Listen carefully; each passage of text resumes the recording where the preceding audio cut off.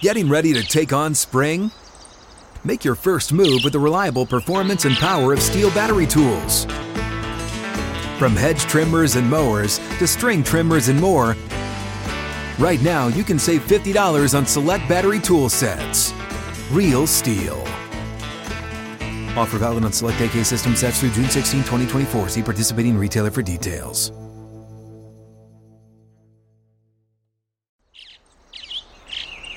Getting ready to take on spring? Make your first move with the reliable performance and power of Steel tools. From hedge trimmers and mowers to string trimmers and more, right now you can save $20 on the Steel MS-162 or MS-170 chainsaw. Real Steel. Offer valid through June 30th, 2024. See participating retailer for details. Hello, Sunshine.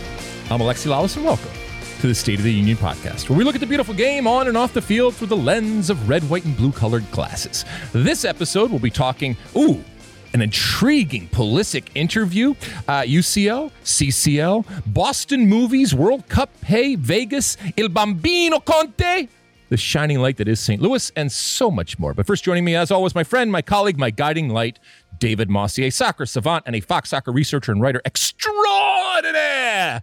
Mossy, how are you doing on this Monday, March 20th in the year 2023?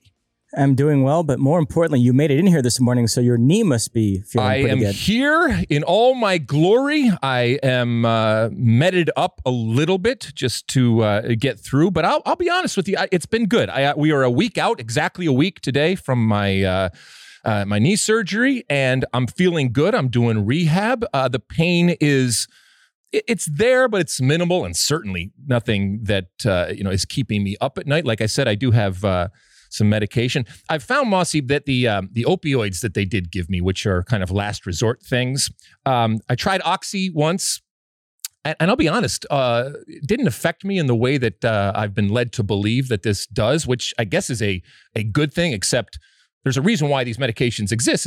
It's to actually help with pain. And so it didn't really change anything. There's this other thing called Tramadol that I got, which actually I like more, because not only does it help, at least me, it just affects me better when it comes to the pain, but it also makes me incredibly sleepy and I doze out, which is a good thing in terms of my recovery. But I do also have a cane. It's also kind of for show, and for those that aren't watching, I'm holding it up right now. Last time I had knee surgery, maybe 10 years ago, I just had a little scope. It was the first knee surgery I ever had in my life. My daughter was then very young. She quickly took my cane and decorated it all over. So I continued the tradition and have a nice pink pattern here so people can see me coming and going. And if they're going to hit me, I want to make it as difficult as possible, so at least they can see me. But like I said, I'm not using it a whole lot. I've been going for some walks, and so thank you again. Thank you for people that have sent their well wishes. But I am on the mend. I am feeling good and glad to be in studio with you. I've seen pimps with less tacky canes than that. I know, right? It's like a step show or something I got going on here. But yeah, I do a little bit of swinging here and there when it comes to the cane. Did you watch anything, my friend? I watched lots of people lose their life savings thanks to a TCU 3-pointer at the buzzer. That's right. You went to Vegas. I did. How yes. was it? It was terrific. Yes. A buddy of mine from high school, his good friend from college, is one of these high rollers that goes to Vegas frequently and bets a lot of money. And so they've started to comp him on his trip. So he got all these free rooms at the Wynn. A whale, if you will. Correct. So I got in on that. So I had free rooms at the Wynn 2 nights. Whoa! Free food and drinks. We had excellent dinners. Cipriani, Delilah, which is like the hottest place in town. So absolutely terrific weekend. Wow. That sounds awesome. And from a gambling perspective, how'd it go? I'm not much of a gambler. Right. To quote Richard Gere in Primal Fear, why gamble with money when you can gamble with people's lives? Exactly. Exactly. All right, cool. Well, you had a good time. So you didn't watch anything because you were having a good time over there. I, on the other hand, because, being laid up and constantly elevating and icing and stuff, more so than usual, and watching stuff. And I went on a whole Boston movie kick. And we'll probably have to get our input from our listeners and our viewers out there, because, there's this whole genre of Boston movies that most of them are pretty good. Some of them are even great. So I'm talking about, I went and watched, let's see. Well, my favorite movie ever, which is The Verdict with Paul Newman. My favorite movie of all time. Then like Spotlight and Mystic River and Gone Baby Gone and The Departed and The Town. And I even threw in Good Will Hunting in there. So, I mean, it was just all over Boston and that Boston scene. Now, there's plenty of bad Boston movies too, but send us in your favorite Boston movies. I think I just hit a pretty good selection there. And you watched all of them? Yeah. I cranked them out. Because I'm sitting there and I'm sitting at the seat right now, and all the blood is draining downward, and you don't want that to happen. So as soon as this is over, I'll get up and I'll elevate and I'll ice. And I've been pretty good at following the directions, whether it's the medication, whether it's the rehab stuff, including icing and elevating it at all times, which I have been doing, and luckily I am able to do that. So when I'm sitting around there watching stuff, this is what I did. And so I went down that rabbit hole of Boston movies out there. I'm sure there are plenty that I missed there. So let us know what you had. Anything before we start, Moss? You ready to light this candle? Let's do it. All right. Where should we start? Should we start over there with Christian Pulisic, who is the content provider that we all know and love and need? Yeah, our producer, Sean Sullivan, can't get enough of this Berhalter Reina story. So we lead with it again, the latest twist being this Pulisic interview with Graham Hunter of ESPN, in which he made some very interesting comments. Yes. So I think, first off, it's important to frame Christian Pulisic in 2023. We have seen him kind of grow up in front of our eyes as a soccer player and as a young man. And he is now a man and not a boy. He is still relatively young and still has a huge career ahead of him, but he also has been thrust in at times to this leadership role that I think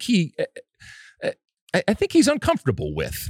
And, when it comes to this particular interview, I don't think that we have seen a more human Christian Pulisic. And so well done to ESPN and Graham Hunter there for getting the most out of him. Now, it's a lengthy interview, and you should certainly go check it out. But he talks about a lot of things. The big points are the Berhalter Reina situation, which continues to fester like a boil on American soccer, and is relevant. And he talked about it, and you can see he called everything with Gregg Berhalter has been handled in an extremely childish manner, and so he used the word childish specifically.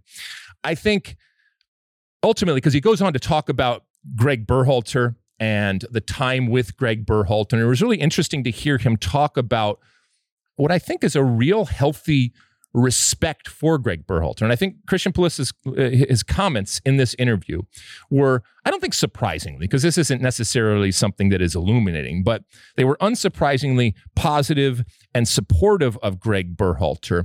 And I do think that his comments reflect a general affinity that not everyone, because you can never have that, but the majority of U.S. players have for Gregg Berhalter, with obvious exceptions out there. And had this Reina farce not occurred post-World Cup, I don't think, and certainly based off this interview, I think I'm justified, I don't think that players would have blinked had Gregg Berhalter continued on as coach. Now, he does stop really short of completely endorsing Gregg Berhalter to continue on as the U.S. men's national team coach, but I think he made it very, very clear in this interview that he and presumably others agreed with how Gregg Berhalter and the staff dealt with the Gio Reyna situation during the World Cup. And I also think what was interesting to hear him talk about was he does seem worried that because of all of this, we risk throwing the baby out with the bathwater and not capitalizing on this, what he feels was forward motion, was evolution, was progress, and ultimately was debatable, but I think he looks at it as a successful World Cup that is going to lead in the next, now 3.5 years, to the next World Cup, which is, I think, where he wants the focus to be and doesn't see it right now being. Is that a fair assessment of the interview? Absolutely. And it's interesting because there has been this narrative that some of the U.S. players who play for big European clubs didn't respect Gregg Berhalter given his background. And yet Pulisic doesn't seem to have that issue. I know he's only one person, but his comments were so supportive of Berhalter that it actually made me wonder about the Pulisic-Gio dynamic, which we'll start to find out about that this week with the U.S. back in action and both those guys in the squad.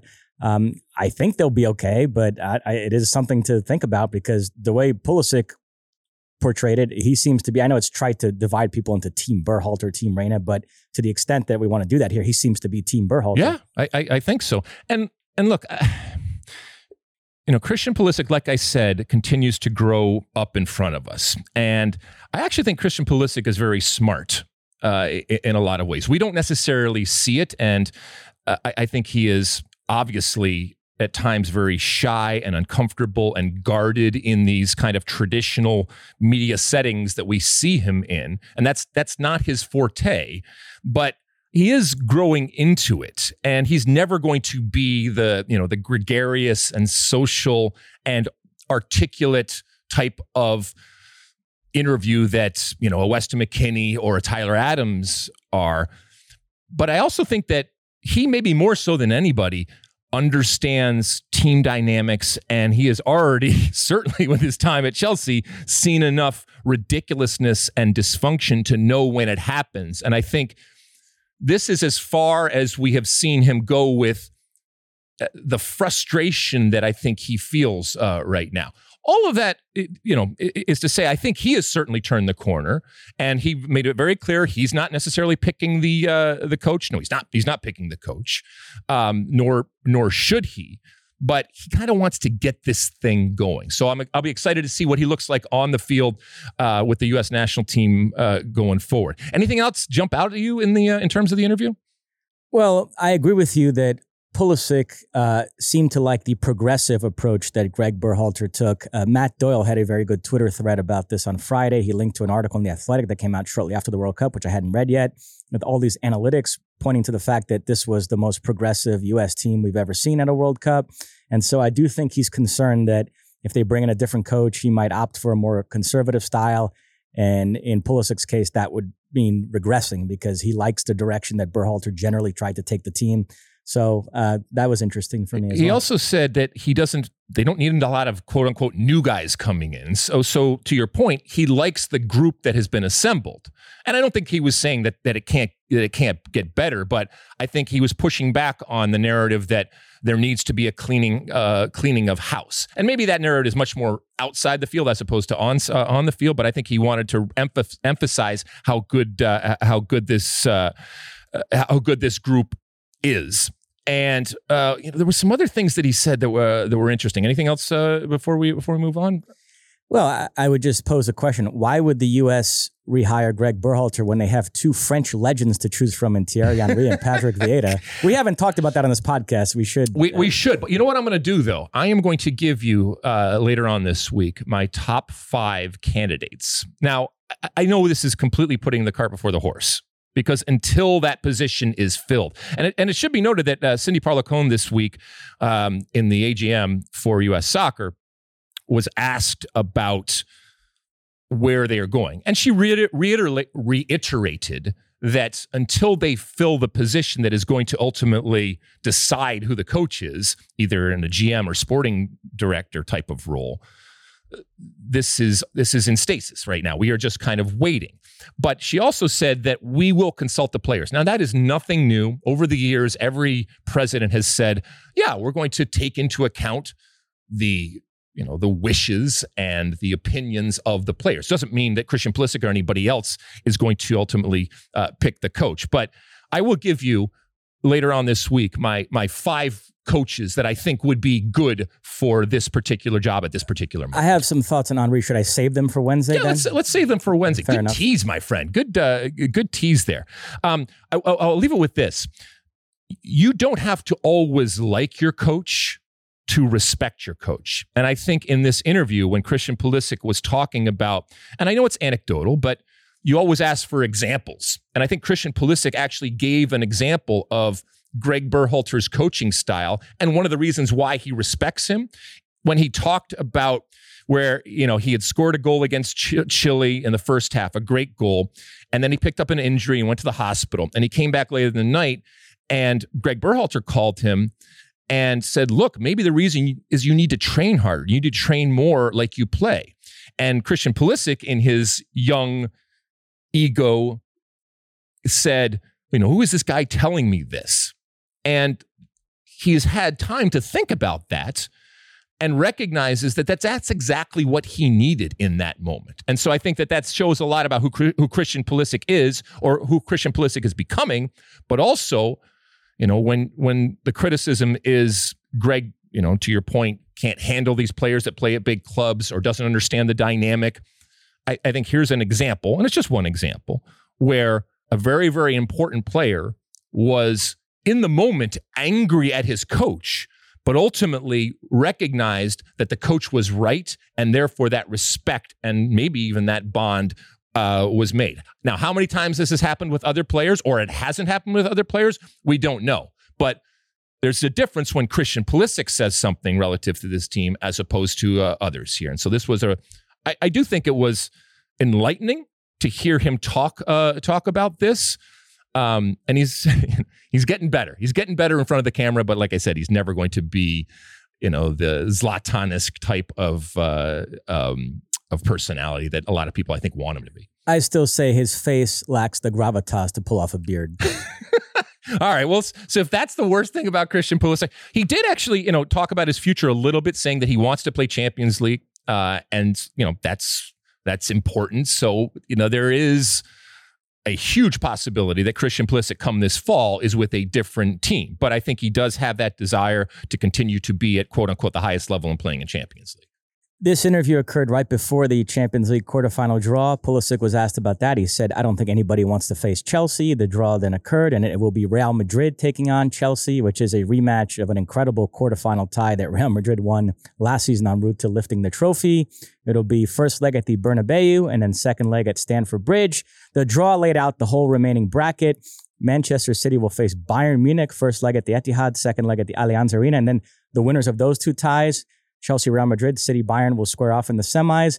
Other side of the bracket, all Italian affair, AC Milan against Napoli. First leg, San Siro. Second leg, Diego Maradona Stadium. And then Benfica, Inter Milan. First leg, Stadio da Luz. Second leg, San Siro. Apologize, Sean Sullivan, if I whip through those too quickly, but that's all right. Those are the matchups. When you're on a roll, my friend, I'm not getting in your way. A couple of thoughts. We talked on our last pod about how Serie A was having a moment. First time since 2006, 3 teams in the quarterfinals, and I thought they were the big winners in this draw. Having all 3 clubs on one side, I think it almost guarantees we're going to have an Italian team in the final. I know I sang Benfica's praises recently. I think they are a very good team, but I would expect one of those 3 Italian clubs to be the one left standing from that side of the draw. All right. So go through them then. Chelsea, Real Madrid. We'll talk more about both of these clubs relative to their domestic efforts right now. And I think all of their eggs are right now in this Champions League basket in terms of what they have to have to play for. So who do you got in Chelsea, Real Madrid? I have Real Madrid. Chelsea, it's interesting. Both times they won the Champions League in 2012 and 2021, it occurred in seasons where they weren't that good domestically. They fired a coach. And so Pulisic's comments there, it was before this weekend's draw against Everton, which maybe halted some of their momentum, but they had won 3 in a row in all competitions. There was a growing sense in the Chelsea camp that they could be catching lightning in the bottle again and clicking at the right time and maybe be a dangerous team in the Champions League despite languishing mid-table in the Premier League. I buy all that, but at the end of the day, I still would pick Real Madrid to eliminate them.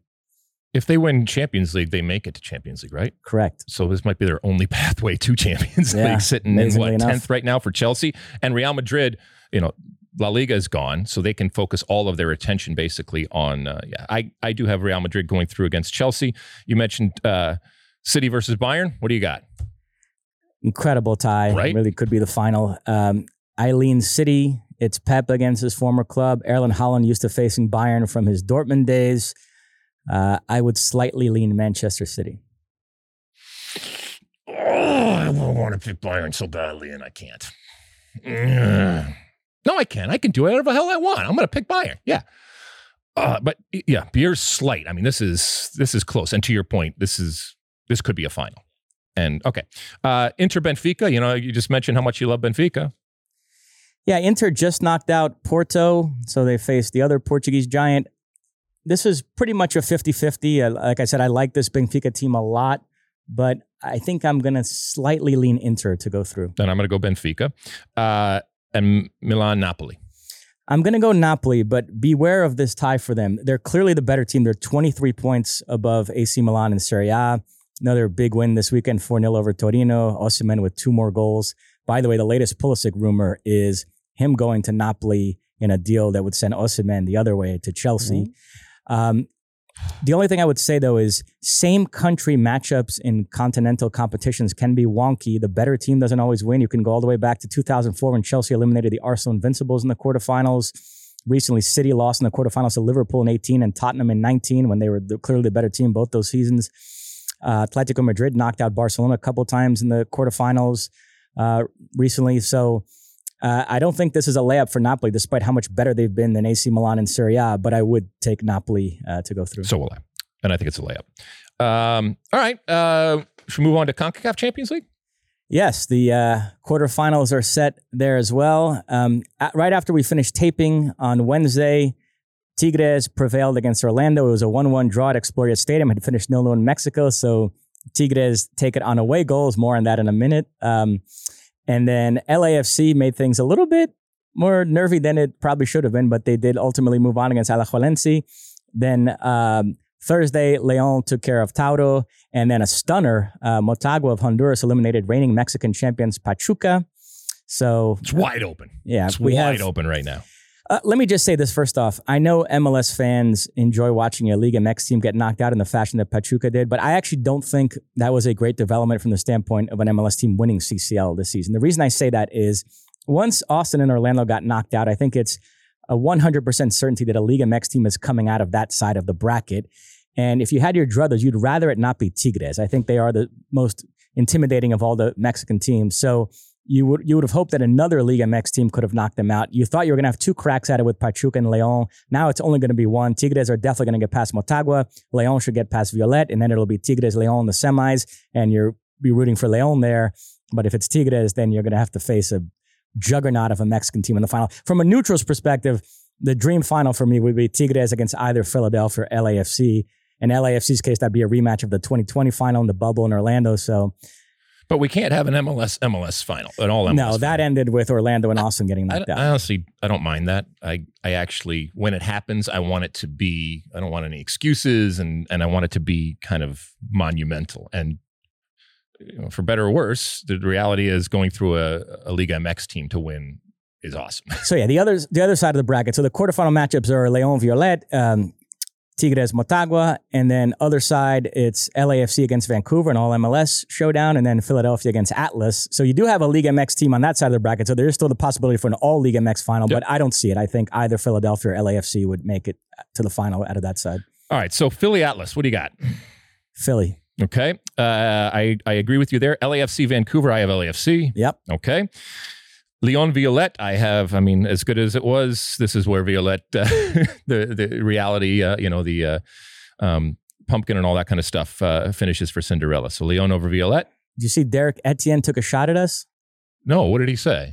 I don't know if it was specifically us, but he didn't like the fact that people categorize Austin going out to Violet as an embarrassment. He felt like we should have given Violet more credit instead of making it about Austin's failure. But I stand by what I said. Given the circumstances of that tie, which we outlined, that was an absolutely embarrassing elimination from Austin's part. Unacceptable. That was Derek Etienne? Yeah. He can get in line like everybody else. I like Derek, and he can have his own opinion on that, but I don't care what he says. It was a complete and utter disaster and failure from Austin, and I think as we get further and further away from it, it will become more so. And I think we gave Violet their due. But their due is relative to who they are, what they've done, and the reality of the team that they ultimately put out there. So I think we gave them respect, commensurate with who they are. And then Motagua Tigres. Tigres. So okay. I think we'll have all Mexican semifinal on one side, León Tigres, all MLS, and the other LAFC against Philadelphia. So Philly LAFC and León Tigres in the semifinals. Yep. I totally agree with you there. All right. Anything else, my friend? That's it. All right, let's take a quick break, and when we come back, we will, as we said, take a trip around the world and some MLS action that is happening in a crazy, early but crazy MLS season so far. Don't go anywhere. Hey, folks, it's your man, Keyshawn Johnson here to talk about Angie, formerly known as Angie's List, your go-to home services marketplace for getting all your jobs done well. Now, you might be wondering, what exactly is Angie? Well, let me tell you, it's the nation's largest home services marketplace, connecting over 150 million homeowners with skilled professionals to tackle any project, big or small. As a homeowner myself, I always have things I want to work on for my house, whether it's general home renovations or fun projects like putting in a pool. With over 200,000 pros in their network, Angie makes it a breeze to research, compare, and hire pros, ensuring every job is done well. Whether you're fixing a leaky faucet or planning a full kitchen renovation, Angie's got your back. And get this, folks, Angie's pros aren't just any old contractors. They're your neighbors, often running small businesses right in your community. Plus, they've been rated and reviewed by others in your area, so you know you're getting quality service. So why stress over home projects when you can turn to Angie? From finding the best price to scheduling a pro at your convenience, Angie's got you covered every step of the way. So get started today at Angie.com. That's Angie.com, or download the app today to get started on getting all your jobs done. That's Angie, your trusted ally in home services. Okay, we're back, and in the break, I actually needed to elevate, so I have my leg up on the desk for those that are watching. So, don't worry. But my Dr. Zarin out here in Los Angeles will be very happy that even though I'm working, that I'm elevating and doing that. And I got some ice coming too. All right, Mossy, where should we start here in our trip around the domestic leagues? We'll start in MLS. History made this past weekend. St. Louis 3, San Jose 0. St. Louis, the first expansion team in MLS history to win their first 4 games. My boy João Klaus with another goal. It's all happening for St. Louis right now. It is. And sing while you're winning. And they are winning, and it's fun to watch from the outside. I can't even imagine what it's like on the inside. We've talked about my trip to St. Louis and how much fun I had there and what it is from afar. I can't even imagine what it is on the ground. And someone was asking me on Twitter, when do we stop waiting for the other shoe to fall when it comes to St. Louis? When do we just say, hey, this is a good team, potentially a great team, even though it's their first year? And my answer to them was next year. That's when we do it. So this entire year, there are going to be doubts, and rightfully so. It doesn't mean that this isn't already a competitive team. It also doesn't mean that they can't find themselves looking at a down period or multiple losses in a row. But this is a team that understands exactly who they are, who they aren't. This is a team that obviously has been well coached in terms of understanding what they want to do. But this is also a team that has yet to experience anything bad. And so it's great and it's wonderful. And I don't know when that bad period is going to happen. And I don't want it to happen. This is a great story. This is a great story for MLS. This is a great story for St. Louis, however long that it goes along. And they are already well on their way to getting to a playoff spot. And if you remember, whether it's myself or so many others, I said this team even challenging for a playoff spot would be a success. Now the expectations are heightened. In a good way. This is all positive stuff. Now they have to live up to it, and they have yet to be punched in the nose, really. And it will happen because it happens to everybody.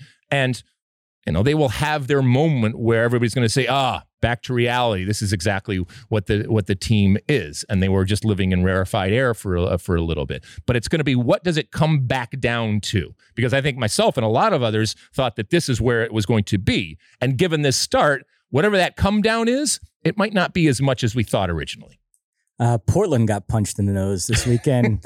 Atlanta with a 5-1 victory over Portland. Thiago Almada with 2 goals, including an incredible free kick. I saw you tweeting about this morning, so you find it just as interesting as I do. Almada's been the best player in the league so far this season. If he keeps playing like this, he's going to win the MVP. And he's very interesting from a transfer perspective. We spoke to Taylor Twellman about this recently. MLS pivoting to signing younger South American players. Obviously, you'd love if some of them just want to stay in MLS for their whole careers, but realistically, you know that some of them are going to want to end up in Europe. And so part of the sales pitch has to be that MLS can serve as that bridge. The most successful example was Almiron. There have been some since then, but there's a feeling that from a proof of concept standpoint, they're still kind of living off Almiron.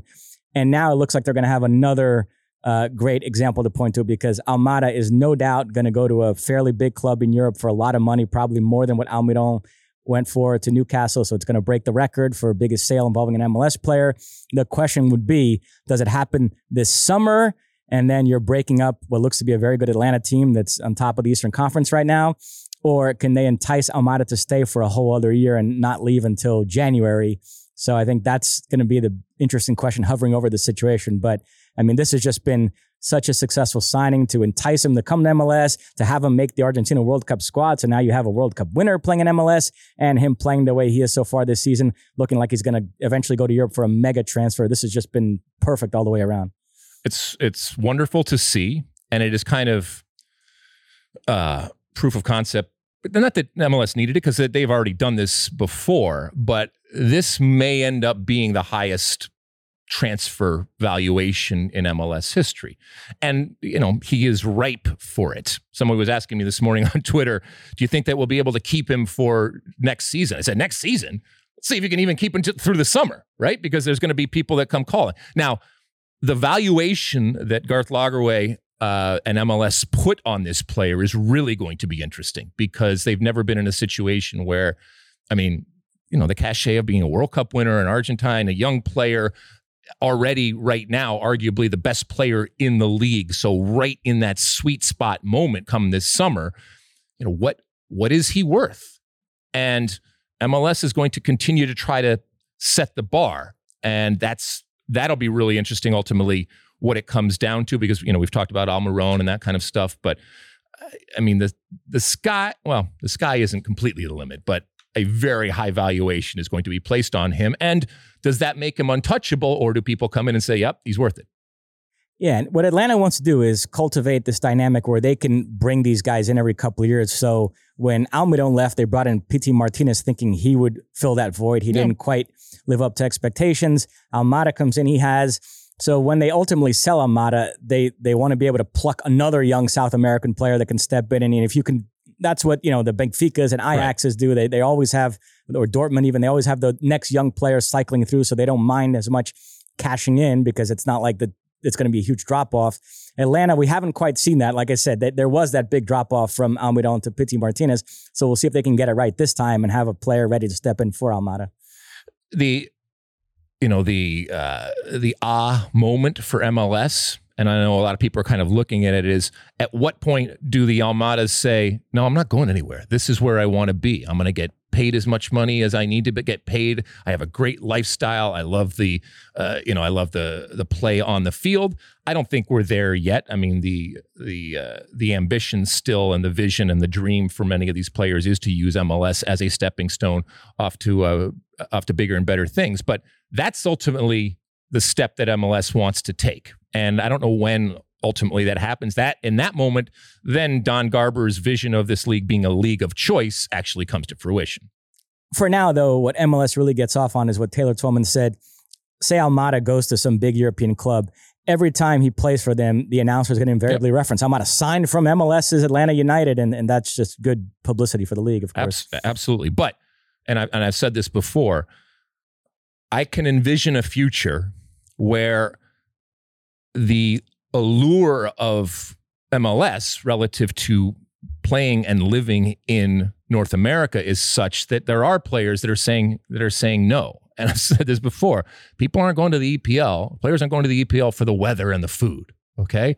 They're going for the money. And if you can equal that money and give them the same prestige and credibility, and there's nothing lost in that, because this is a national team player who obviously wants to continue to play for Argentina. Now you're cooking. There's a reason why so many people want to come to this country, including soccer players. And so maybe at that point you can see a migration happening, but that's sometime in the future. So for now, to your point, making sure that there is good business and there is value associated with the players that are coming from MLS, that's what you got to do. And maybe there is none bigger than Almada going forward when all is said and done after this summer. The big showdown this weekend was Seattle LAFC. It finished 0-0. Most people seem to think a missed opportunity for Seattle because LAFC was coming off CCL. So this was a chance for the Sounders to lay down an early season marker, and they squandered it. It was a difficult game to watch. Aesthetically, it was a difficult game to watch. Whatever LAFC was wearing, it doesn't work. It doesn't work on the screen. And look, you're Seattle. You're green, okay? I love Bruce Lee. All right, don't get me wrong. I love Bruce Lee. But come on, man. You're running around in red, and it makes it that much worse because for whatever reason, the actual field in Seattle always comes off looking muted and dirty and just bad.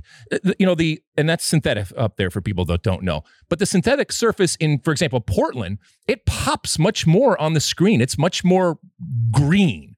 So I was bent out of shape initially just because of the aesthetics, and then the game wasn't particularly good, and ultimately, not just because there weren't any goals, it only went back and forth, and there were some chances here or there, but wonderful crowd. Seattle always brings it, and they deserved more. So I do think that this was a better result for LAFC and a wasted result for Seattle. I still think, with apologies to St. Louis, these are the two best teams in the West. Oh, okay, cool. St. Louis, you know where to at him or to get at him. What else, Mossy? Let's go to England. We'll do Premier League first and FA Cup. In the Premier League, America's team, Leeds United, with a massive win 4-2 away to Wolves. McKennie and Aronson started. Adams missed the game with an injury, which is going to keep him out of the U.S. games as well. But big result for Leeds. They vault out of the relegation zone all the way up to 14th. Amazing, right?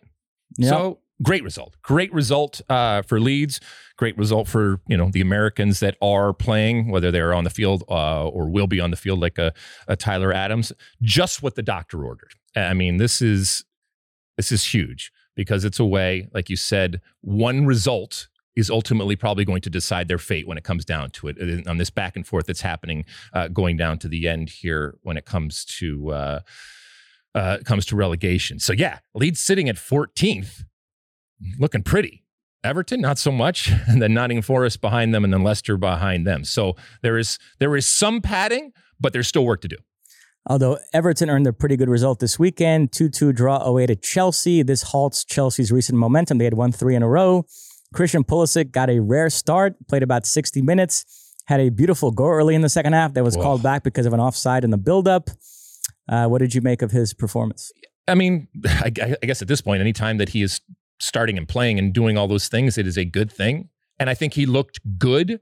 I don't necessarily think he looked good enough to change the hearts and minds relative to his future. Remember, we had talked about last week or something about potentially him just from a timing wise being at a point where Chelsea starts to turn a corner and being associated with that, and therefore it doesn't look as appealing going forward to get rid of him. I still think that he is looked at as surplus when it comes to this Chelsea team. And I think he probably understands that, but his actual play on the field was fine. He wasn't the best player on the field. He certainly wasn't the worst player on the field. And I guess for Christian Pulisic, given what's happened over the last few months and his injury history, just being on the field is in and of itself a coup. Also in England, the FA Cup semifinals are set. Both Manchester clubs involved. City advanced from the quarterfinals by hammering Burnley 6-0. Erling Haaland with a hat trick. So if you're keeping score, that's 8 goals in 2 games for him. Remember, he got 5 against Leipzig in the Champions League. This was City hammering a Burnley side that's leading the championship and that's managed by Vincent Kompany, who a lot of people think is going to be the successor to Guardiola at City. Obviously, a legendary player there. Erling Haaland, what can you say at this point? I mean, yeah, what can you say? He's the greatest goal scorer playing in the game today. Any team in the world would take him. I think his time at Man City has made him not just more appealing in terms of he's continued to score goals, but I do think that, you know, there's this tendency to think that he's that finished product. He's not. He is still growing. He is still learning. I know just his sheer stature makes him think like, well, this is the finished product. That's not the case at all. So I actually think he has gotten better. And then the thing that you just can't teach, which is this beautiful greed that he has for scoring goals, it's just constantly there. But he does more than just score goals. If he keeps scoring like this and City wins the Premier League and the Champions League, let's say, it would be interesting to see if he wins the Ballon d'Or, even having not played at the World Cup. Yeah, that's hard. That's hard. It's hard for him, and it's not his fault. It's just the way that it ultimately is. Manchester United, we should talk about their game. Okay. They were trailing Fulham 1-0 in the second half, and then this game turned on one play. United counterattack. Anthony feeds Jadon Sancho, who rounds Leno, and then it shoots into what he thought was an empty net. William comes out of nowhere, pulls a Suarez Ghana 2010 move. Handball. They reviewed it. Penalty, red card, which was the correct decision. I don't know what Fulham were so upset about, but Marco Silva went nuts and got sent off, and then Mitrovic shoves the referee and got sent off as well. So what were they complaining about? I have no idea. Bizarre. I mean, look, players complain no matter what, even when they know, that they're trying to be squeaky wheels and try to possibly influence something that, especially nowadays with VAR, there's nothing you can do. So Bruno Fernandes converts the penalty 1-1, and then Fulham were down to 9, so it was pretty much all over. Sabitzer scored right after 2-1, and then Bruno Fernandes tacked on another, so 3-1. United move on, and the draw already occurred, and the Manchester clubs were kept apart. So the semis will be City against Sheffield United, Manchester United against Brighton. So if no big upsets there, we could have a Manchester City, Manchester United FA Cup final. Were they kept apart specifically, or it was just the luck of the draw? Luck of the draw. Oh, tinfoil, my man. I love it. Okay. Well, I mean, look, it's good. And if it's just serendipity, the way it all worked out, fine. But. Although I will say, not a great weekend for City in the Premier League, because while they were idle, Arsenal hammered Crystal Palace. So the gap is now 8 there. Arsenal looking very strong. Yeah. I mean, we should mention them. I mean, so they don't whine and complain. They look great. And if they were to find a way to mess this up, it would be a failure, a colossus. It would just be, it would be amazing in many different ways. I don't think that they do. Time and time again, when we've asked questions of them, they have found a way to get results. You can see they're playing with a swagger that I'm not sure was there at the beginning, that has grown over time, that is propelling them forward to an amazing year. And obviously a title, and maybe a crowning of a new king when it comes to Arteta. Well, we'll see. In Germany, major development in the title race. Mossy. Dortmund hammered Cologne 6-1. Royce and Haller each with 2 goals. Gio came on in the second half when the outcome was no longer in doubt.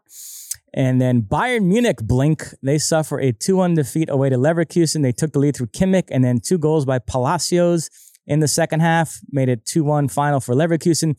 Xavi Alonso, by the way, doing a very good job on the Leverkusen bench. He's starting to attract a lot of attention. I've heard Real Madrid. I've heard even Bayern Munich.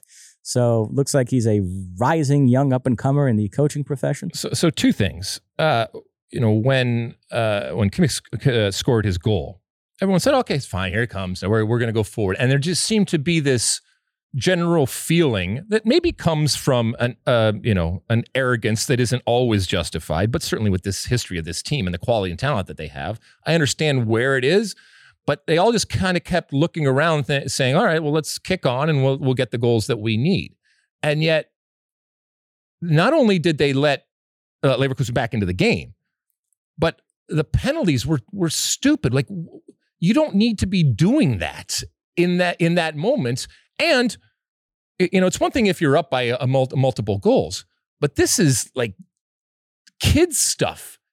And this is Bayern Munich that we are talking about. And so now they find themselves in a position that I don't think any of us necessarily thought. It's awesome, by the way. It's just awesome for the Bundesliga to actually, at this point, on March 20th, be in a situation where there is an actual title race and legit title race right now.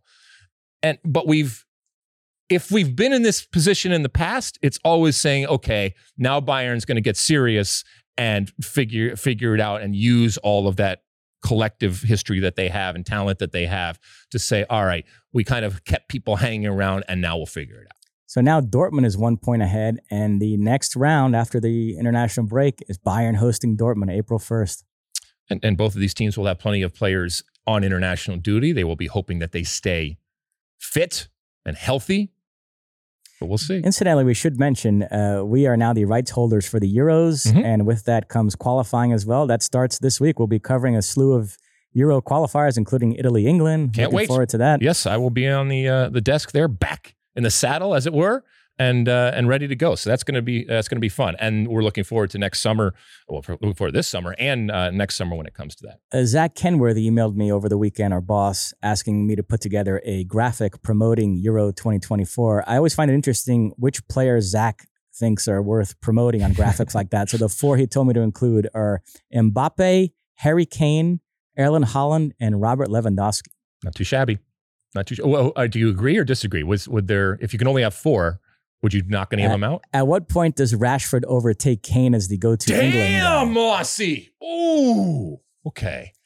I also found it interesting. I wonder if it even crossed Zach's mind to include Cristiano Ronaldo, or have we moved on from him? He is in Roberto Martinez's first squad, so he's still in the picture. Okay. But have we moved on from Ronaldo as a... Okay. Interesting, Mossy. You got to make decisions here. Not everybody's going to agree. That's why he gets paid the big bucks there, Zach Kenworthy. Anything else, Mossy? Last thing, we had a Clásico this weekend. Barcelona hosted Real Madrid in La Liga. Barcelona with a 2-1 victory. Real Madrid took the lead, an own goal by Araujo. But then late in the first half, Sergi Roberto equalized. And then in stoppage time in the second half, Frank Kessie with the winner. Minutes earlier, Real Madrid had scored what they thought was the go-ahead goal, Asensio, but it was chalked off for offsides. It flipped on that because that was the dagger. That was the dagger. And psychologically, you get second life thanks to VAR, and it was right. It was the right call. But you just saw the entire stadium and everybody just kind of completely deflate on that goal, and you said, "Uh-oh, here it comes." Incidentally, I watched this game at the Wynn Sportsbook, and it was on all different screens. Lots of people into it. So soccer, you didn't bet on it, did you? I did not. Had I bet, I probably would have bet Real Madrid. So you would have, yes. Why? I had a feeling, their backs were against the wall. This was a must-win, that maybe that sort of Champions League Real Madrid would come out in a game like this. But no, Barcelona take it. So La Liga's over. It's now a 12-point gap, unless they get points. Yes, they shan't be back. Unless they get deducted points because of this refereeing scandal. How dare you, Mossy? All right, anything else? That is it. All right, let's take a quick break. When we come back, it's time for Ask Alexi. Don't go anywhere. Getting ready to take on spring? Make your first move with the reliable performance and power of Steel battery tools. From hedge trimmers and mowers to string trimmers and more, right now you can save $50 on select battery tool sets. Real Steel. Offer valid on select AK system sets through June 16, 2024. See participating retailer for details.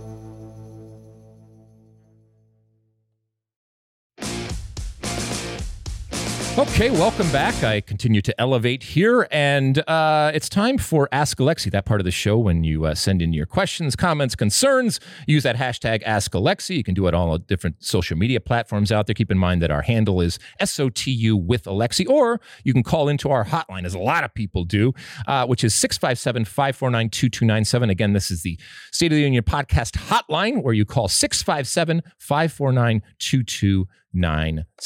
What do the folks want to hear this week, Mossy? We have 3 voicemails. The hotline was percolating this week. Okay. Let's hear the first one now. This is Alex Goldstein, straight out of Austin, Texas. Question for both Mossy and Alexi. So I recently was looking at Twitter, and there was a very interesting tweet put out by a very well-known guy, tactical manager. He basically made a great point, and I thought was saying, the U.S. men's team has yet to have a world-class player in their history, which is pretty disappointing. But it begs the question, why haven't we been able to produce a world-class player, whereas in many nations, or few nations in CONCACAF have produced a world-class player. For example, Mexico has had Rafa Marquez, Hugo Sanchez. Costa Rica has produced Keylor Navas, one of the great goalkeepers in history. Canada has even been able to produce Alphonso Davies. But what has really kind of been up with the U.S. men's team as far as not producing a world-class player? Now, again, that term could be also used pretty loosely. I want to get your thoughts, and thank you guys so much for doing the podcast. Muito obrigado, David Mossy. Ooh, a little Portuguese there at the end. I like it. Thank you, Alex, and thank you for the question. mean, look, this is an evergreen type of question that many people, and for many decades and many generations, have been trying to figure out. I think you mentioned, Alex, that the definition of a world-class player, I think, is important. But, we're not going to try to define it here, but we all kind of know what it is and know what you're talking about. And I think at one point you mentioned Alphonso Davies, which I think is a kind of good comp. Why hasn't there been that? And look, you can argue that, it's about pathways, right? And choices in life. And had, I don't know, a Brad Friedel or a Casey Keller or a Tim Howard or whoever from a goalkeeper perspective gone the same route as a Keylor Navas and also not been tagged with an American. So the advantage that you have, and sometimes it's not even, it's just perception. But it can be powerful, it can be valuable. Maybe they would have done the same things. Having said that, I think it's just a matter of, like I said, the right pathway opening up for the right player. There could have been plenty of players over the multiple generations that we have had players playing soccer that, had they been given the opportunities that somebody born in another country can get and been looked at in the way that somebody born not in the United States is looked at, they might have fared better. I don't know when that is ultimately going to change, and I don't know what that person is ultimately going to look like, what position, what they're going to look like. And again, this probably goes back to what your definition is of a world-class player. But that's a long way of saying, I don't know why. I don't think it's necessarily anything that we, when I say we, I mean America and the development of players, are or aren't doing. As a matter of fact, you can certainly argue that it's night and day relative to the opportunities that I had growing up, for example, as opposed to a kid growing up today has. So the coaching and the resources and the scouting and the connections, and like I said, those pathways that exist are so much more abundant and at your disposal today than they ever were when I were growing up. So that can't be argued. Are you familiar with this tactical manager that Alex referenced on the call? That? No, who's that? He's an interesting guy, very opinionated on Twitter. Ooh. He's a Brazilian like me, but seems to have switched his allegiance more to the United States. Oh. I might be wrong about that. He can address it on Twitter if he wants, but I suspect if Brazil faced the U.S. in a World Cup, he would root for the U.S. while I would root for Brazil. So it's interesting how we've gone different ways on that. I know. Oh, yes, I do. I know. I've seen him on a big on Palmeiras fan, I think. Big Palmeiras fan. Yeah. I mean, look, I don't know. I don't know him personally. Is it him? I don't know if it's a him. Yes, it is a him. Yeah. Regardless, if he is talking about these things, that's great. And if he's fostering discussion, whether we agree or disagree going forward, that's a good thing. Do you have an answer to his question? Yeah, I don't know if I agree with all the examples he laid out, but I think his larger point is correct. For all the progress that's been made the last 30 years, there still hasn't been that super duper star that the U.S. has produced. Even nations that I would say are generally inferior to the U.S. have that one guy like Erling Haaland, Norway. So you do wonder if the sport would go to even another level if one the day the U.S. produces that guy who's one of the handful best players in the world. And this is kind of a cop-out, but I do think that for all the talk about talent and all the talk about opportunities and pathways, there is an element of luck in all of our stories, including the biggest and the best out there. And you got to have the right coach at the right time. You have to stay injury free. You have to have, even from a practical perspective, you have to have a passport. All of those different things can limit you and divert you in that pathway that you're going. And then, yeah, you do need the soccer gods to smile upon you. If you're a goal scorer and you're playing for a team that is better than others, it stands to reason you're going to look better in that moment. And if you're scoring a ton of goals for that team, people are going to notice you more. All of those different things come into play.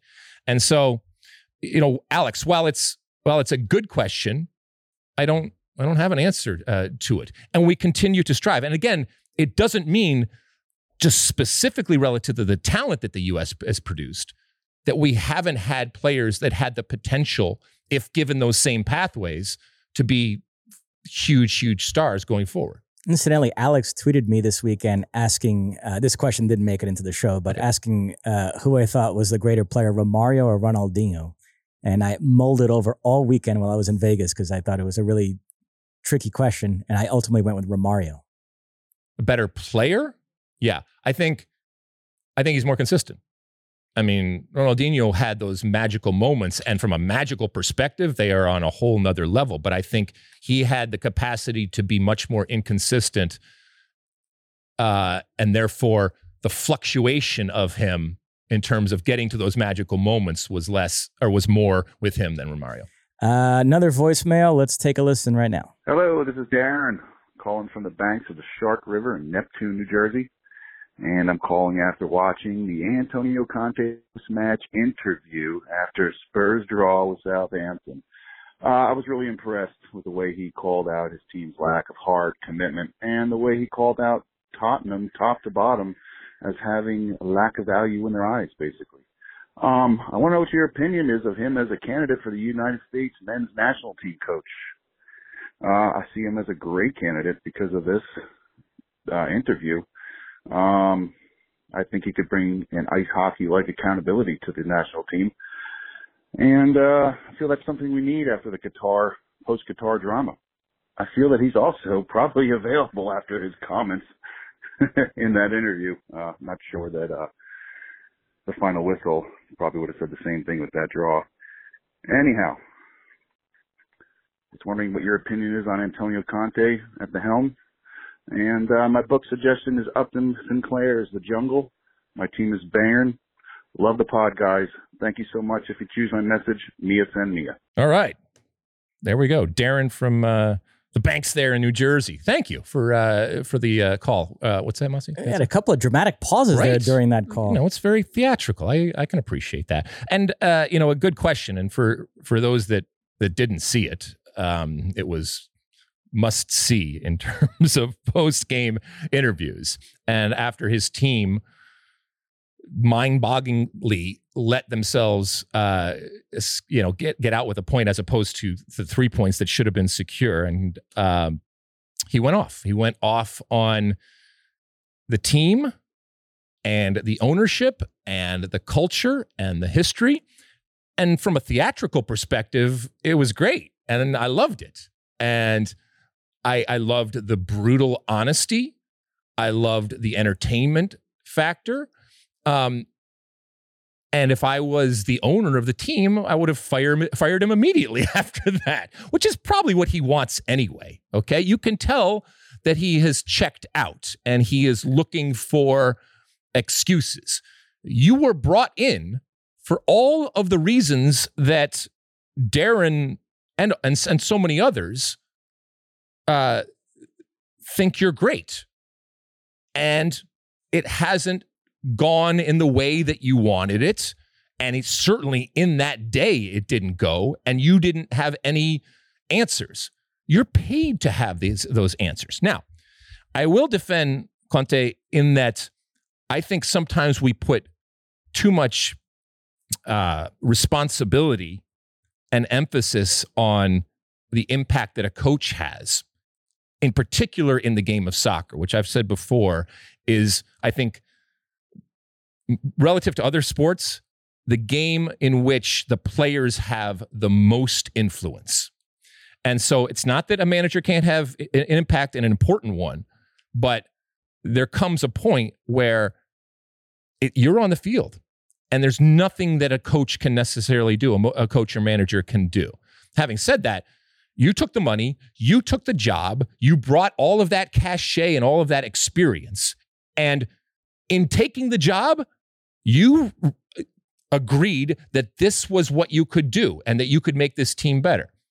Still arguable as to whether you have done that. And certainly on that day, I looked at that coach and said, that is a coach that is uninspired and certainly isn't inspiring anybody. And after that game, talking like that, and ultimately was incompetent in the moment. He's one of the great coaches in the world, but he has not been able to bring them to the point I think that they expected. And I'll let you go here, and then I'll talk to you about whether I see him as a viable candidate for the U.S.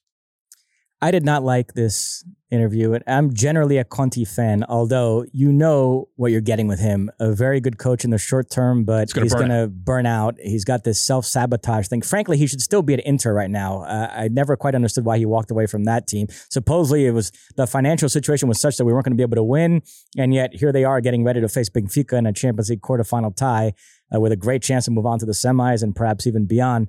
So, yeah, I would not go that route if I was the U.S. national team, just because I don't think Conte's a guy you can trust to make a commitment long term. You know, he might show up and then a year later decide that he's not happy with something and then just walk away. And I just generally don't like when a coach disassociates himself from the problems.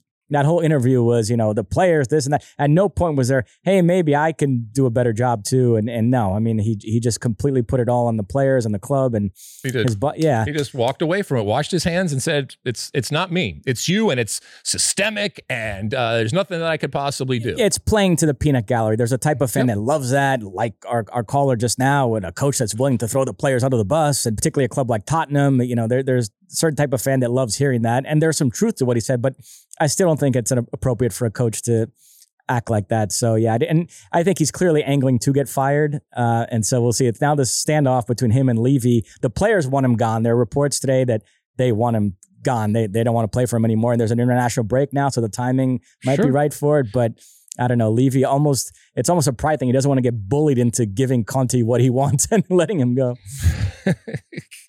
He's like Brer Rabbit. Please don't throw me in the briar patch, right? But the things that he is railing against were his responsibility to fix and to have fixed. And it didn't happen. I don't know. As far as him, I agree with you too. I do not see him as someone that I would want coaching the national team. And not because he doesn't know the game or doesn't have international experience or isn't one of the great minds in the game. And I'll talk about this more on Wednesday, but I see this appointment of the next manager, coach of the U.S. men's national team as fundamental and as really unique because of 2026. And I want someone that understands, and it could be because of a long time history and association, or it could be just because they get it. I want someone that has a connection with the U.S. I do. I think that matters in the international game. And in particular, it matters in 2026. And I'll talk more about that and expound upon that later on this week. But yeah, I don't think that I would look to Conte, Darren, as a viable candidate. I can already tell you that he will not be in my top 5 candidates when it comes to the U.S. men's national team. I forgot to mention this earlier. I know it's completely off topic, but we are talking about a North London club. Did you see that Arsenal is going to be the opponent for the MLS All-Star game? That's some wonderful little luck there, huh?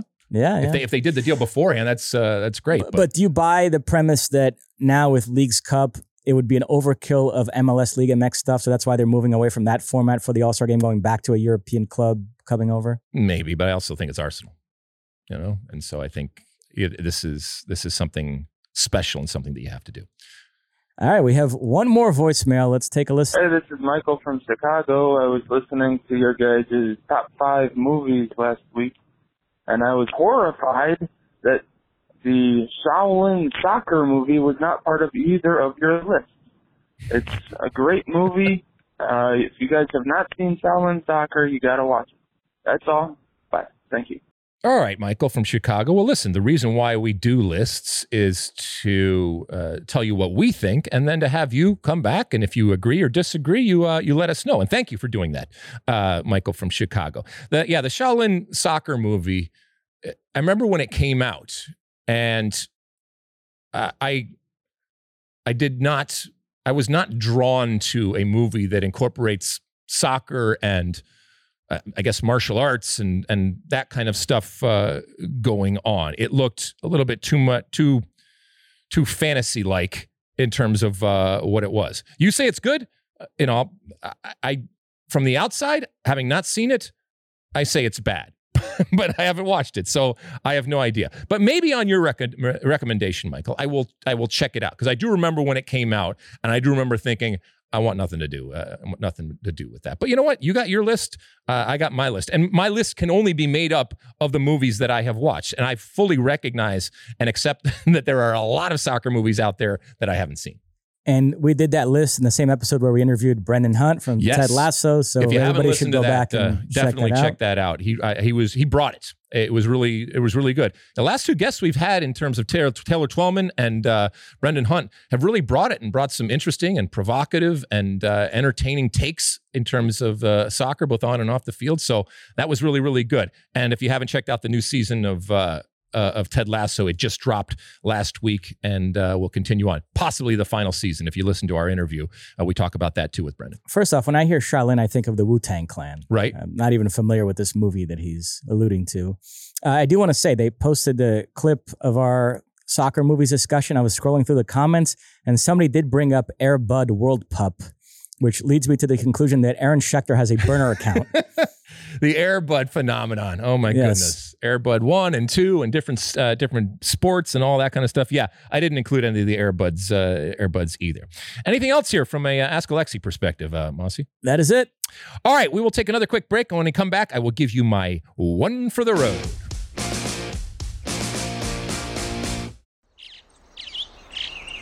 Getting ready to take on spring? Make your first move with the reliable performance and power of Steel tools. From hedge trimmers and mowers to string trimmers and more, right now save $30 on the American-made Steel FS56 RCE trimmer. Real Steel. The FS56 RCE is made in America of U.S. and global materials. Offer valid through June 16, 2024. See participating retailer for details. Okay, welcome back. It is the end of our show, and at the end of each and every show, I give you my one for the road. Mossy, did you hear the news out of FIFA that they're going to dramatically increase the prize money for the Women's World Cup? Big news. Big news. Three times the amount of 2019 World Cup. It's going up to $110 million. And keep in mind that is relative to the around $440 million that the Men's World Cup has when it comes to prize money. This, I think was rightfully praised and celebrated by many. Not all, but by many. And I think a lot of people feel that this is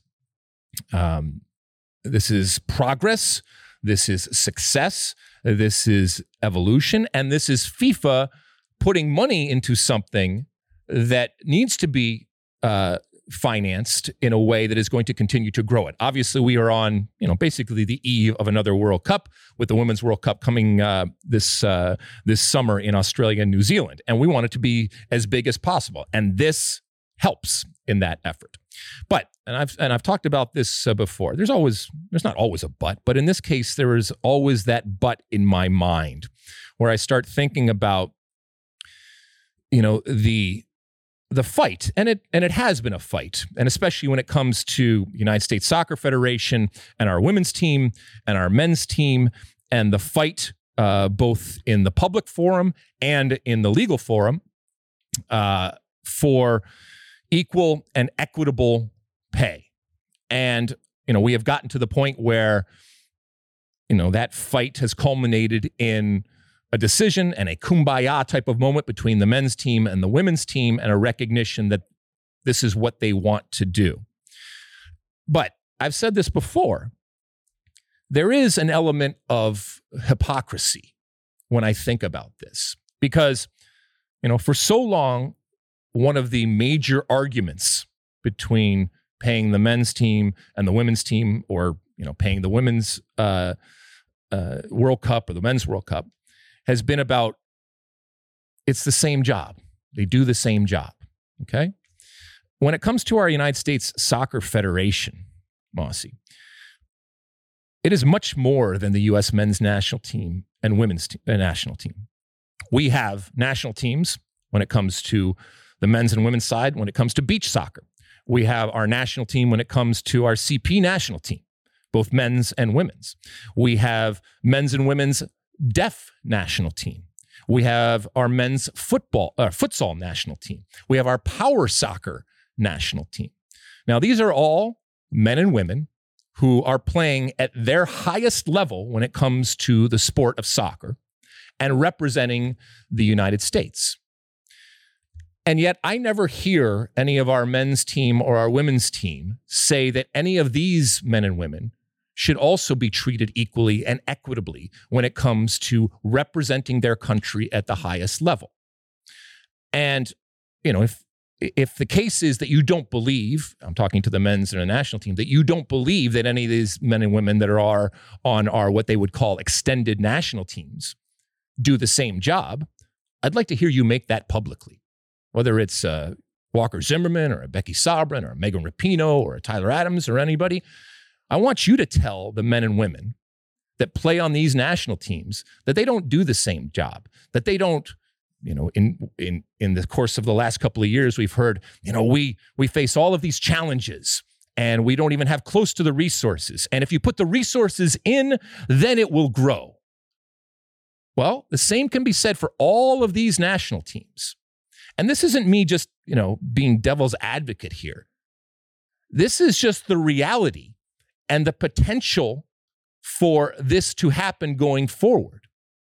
So I am asking the men's national team and the women's national team, do you believe that all of our extended teams, that's what they call them on the at the U.S. Soccer, our extended national teams deserve the same treatment, the equal and equitable treatment that the men's national team and the women's national team have? And if you don't, why? Do you believe that they do a different job? Do you believe that you, as the women's national team or the men's national team, deserve more because you do more, or you are more popular, or you make more money? I don't know.